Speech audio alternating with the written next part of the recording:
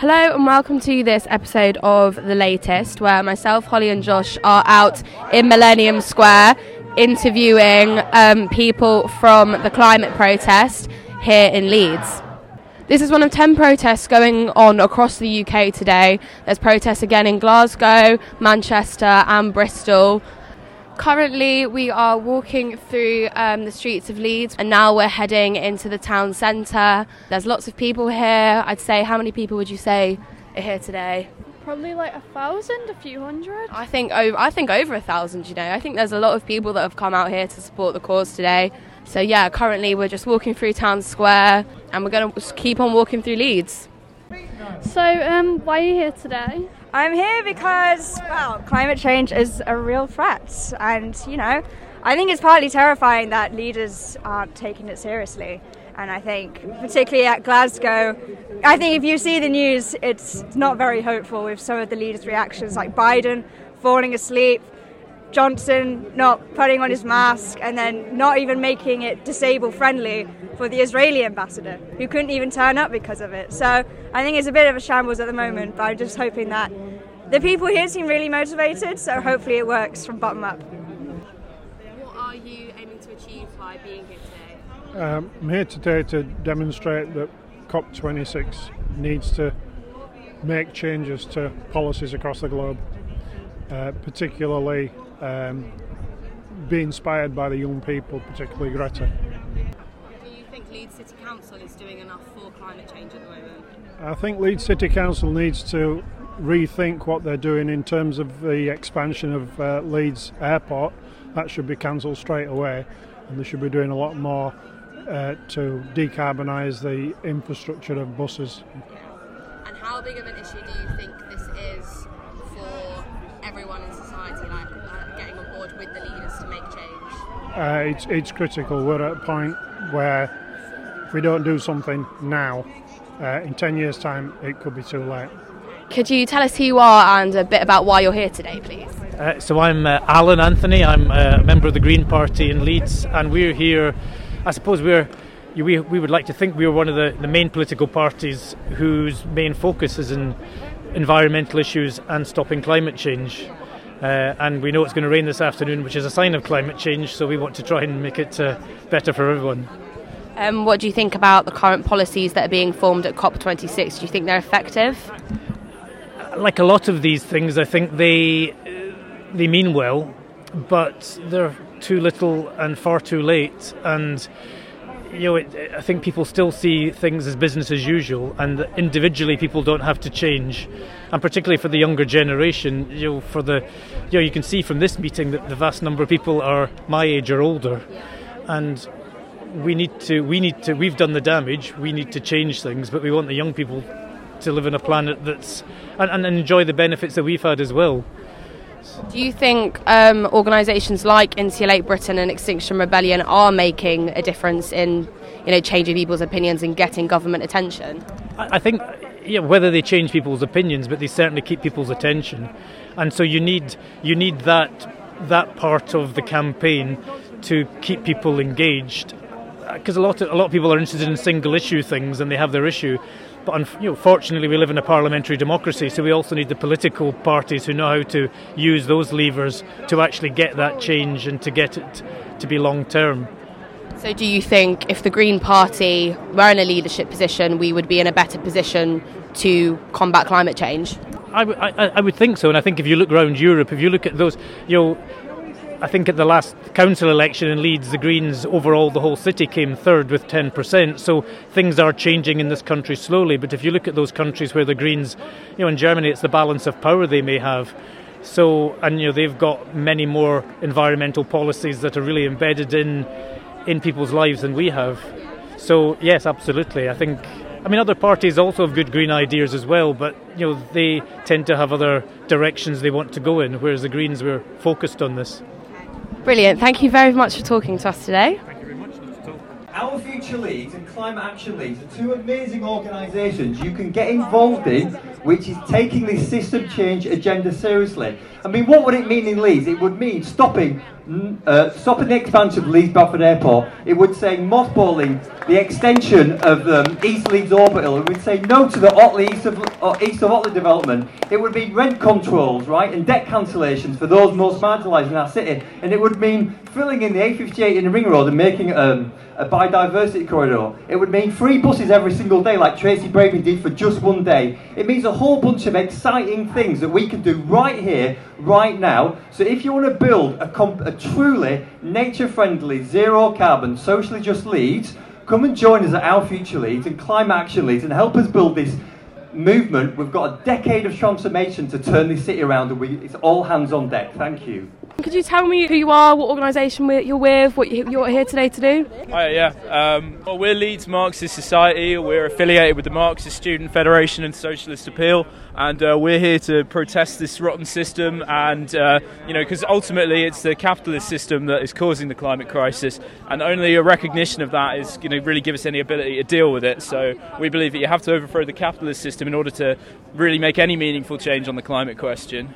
Do you think that protesting today is going to make a significant difference in any way? I think that it's important to come out on the streets, protest what you believe in, and really bring awareness to the cause. I think ultimately a lot needs to be done, and it won't just be through protesting, but it will be through system-wide change, and that can only be done by building a strong revolutionary force in society, and that's what we aim to do. What do you think about COP26? Do you think that the policies being prepared there are doing enough for this cause? Absolutely not. I think that the capitalist governments are absolutely liars. I think that they're hypocrites to the highest degree. They've all jetted over to COP26 in their private jets. I don't think we can trust them at all to deal with the climate crisis. I think only the working class, when we bring the power into the workers' hands, I think only then will we actually be able to deal with the climate crisis. I mean, there's been plenty of examples of it throughout history. I mean, look up the Lucas Plan, for example. Workers, when given control over their own factories, their own resources, they know how to deal with the climate crisis, and I think we should just trust them to do it. And I think we need to overthrow the capitalist government and install a workers' government. Thank you very much. That was very interesting talking to you. Who are you and what are you here to do today? My name is Marcus. I'm here with the Green Party in Leeds, but also as a member of Leeds Young Greens. So we try and sort of get young members in Leeds together. That's students and all members aged under 30 involved with the Green Party and campaigning and that sort of stuff. So it's part of your initiative to get young people more involved in climate change and climate action? Absolutely, yeah, definitely. We try and get students from the university setting up societies and that sort of thing, but also, young people outside of education involved with climate campaign and also social issues as well. What are you hoping to achieve by protesting here today? So it's just sort of to raise awareness about what's going on, which is happening a lot more anyway, especially this COP seems very different from the others. There's a lot more media attention.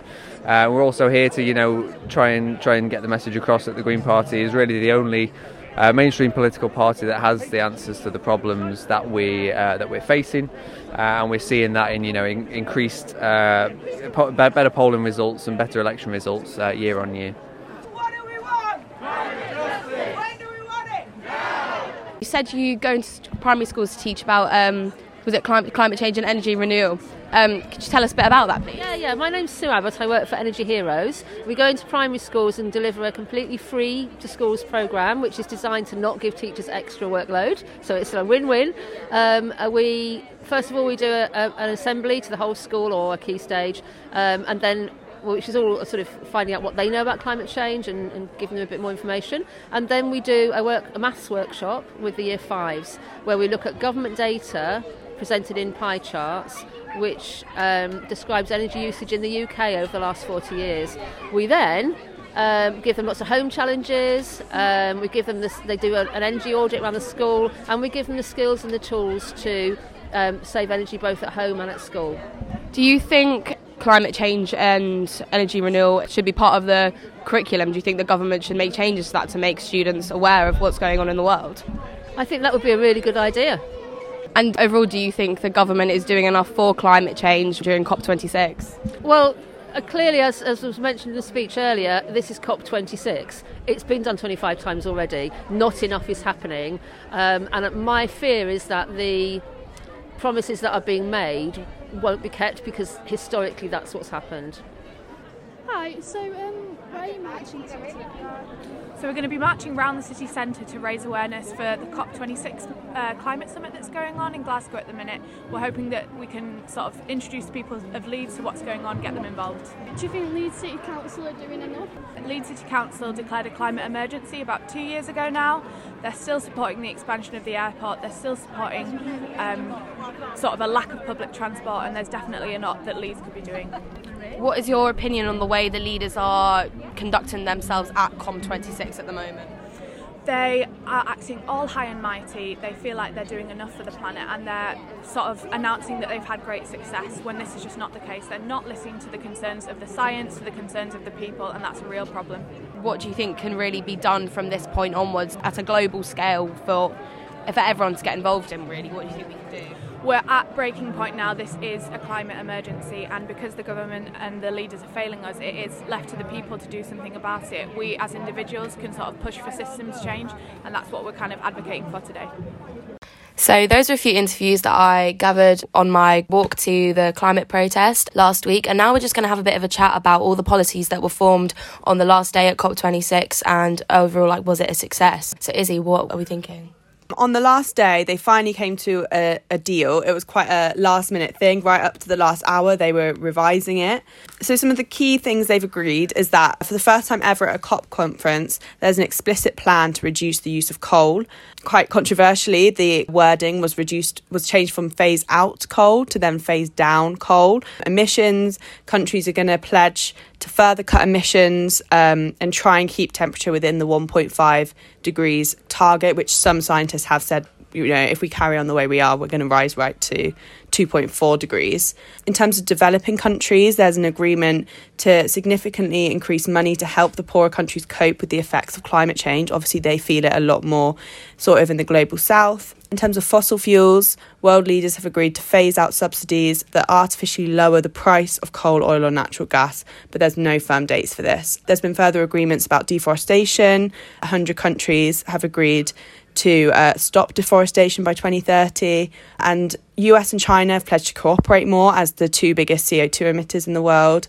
And also in terms of methane emissions, there's a scheme to cut out 30% by 2030. So there's been a lot of agreements, but also quite a lot of criticism that it's not enough. What do you guys think about what's been agreed? I think for me it's quite difficult because there's clearly been a lot of progress made, and that's such a good thing, but not enough progress and not quickly enough. And so, to be honest, it's kind of as I expected. It's not been an overwhelming success. It's not been an overwhelming failure. Crucially, and I can't remember if you mentioned this, but instead of meeting every 5 years with a major COP as they have been, the UN are now going to have a COP every single year.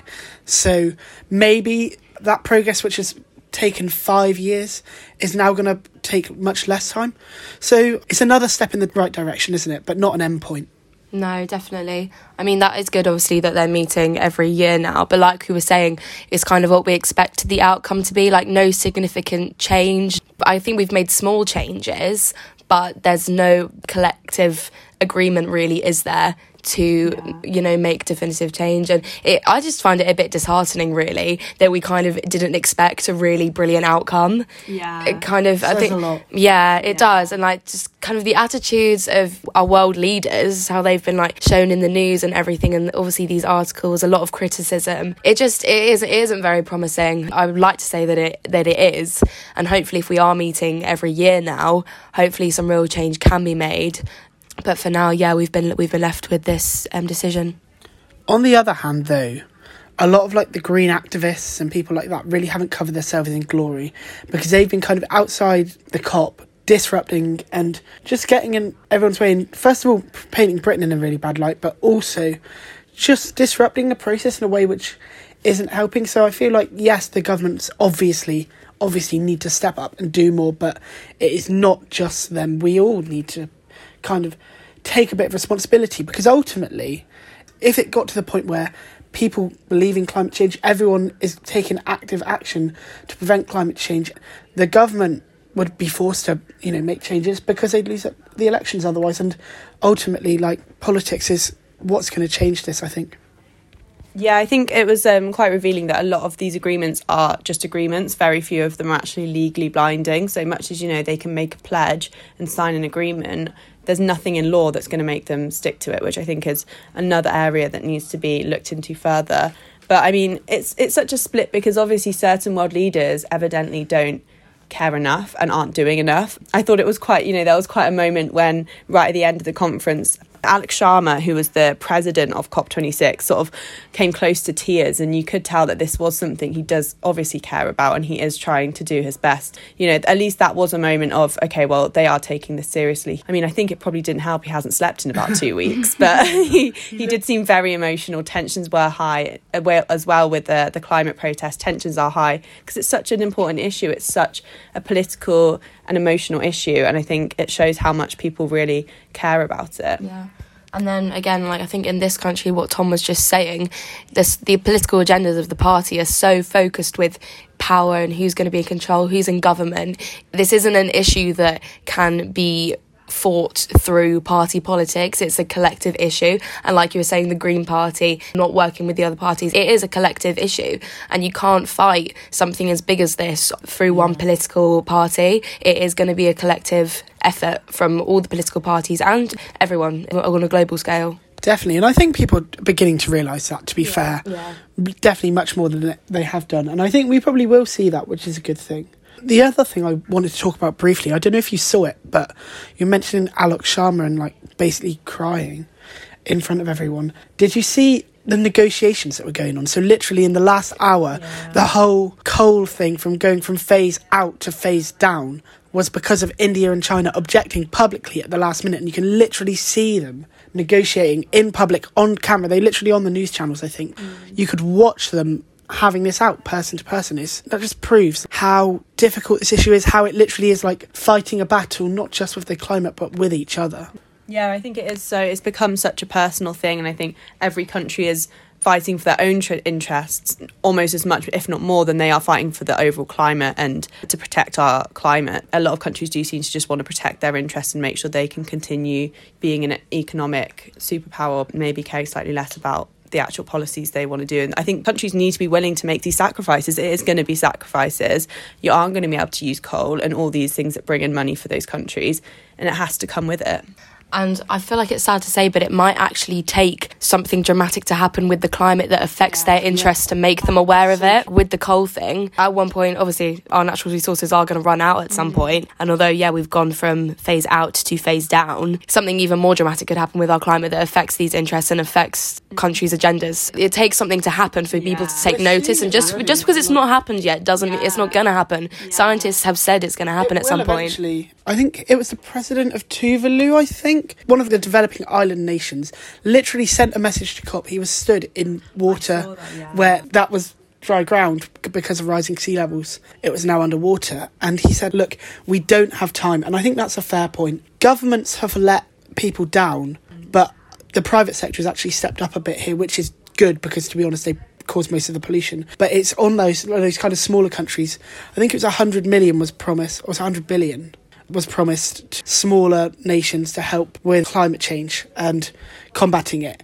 But basically, I don't think they really came to an agreement on that. It was a bit of a fudge, whereas the private sector has stepped up and given a lot of money towards that. But you're talking about a big event happening.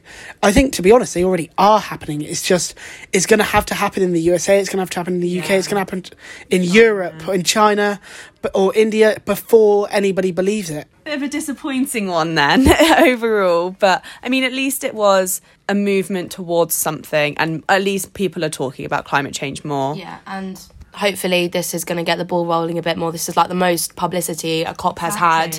We've seen it all over the news. So hopefully we keep talking about it, we keep the conversation going, and we keep making changes. Yeah, definitely. So much potential. Thank you for listening to The Latest. We'll be back again very soon. So please subscribe.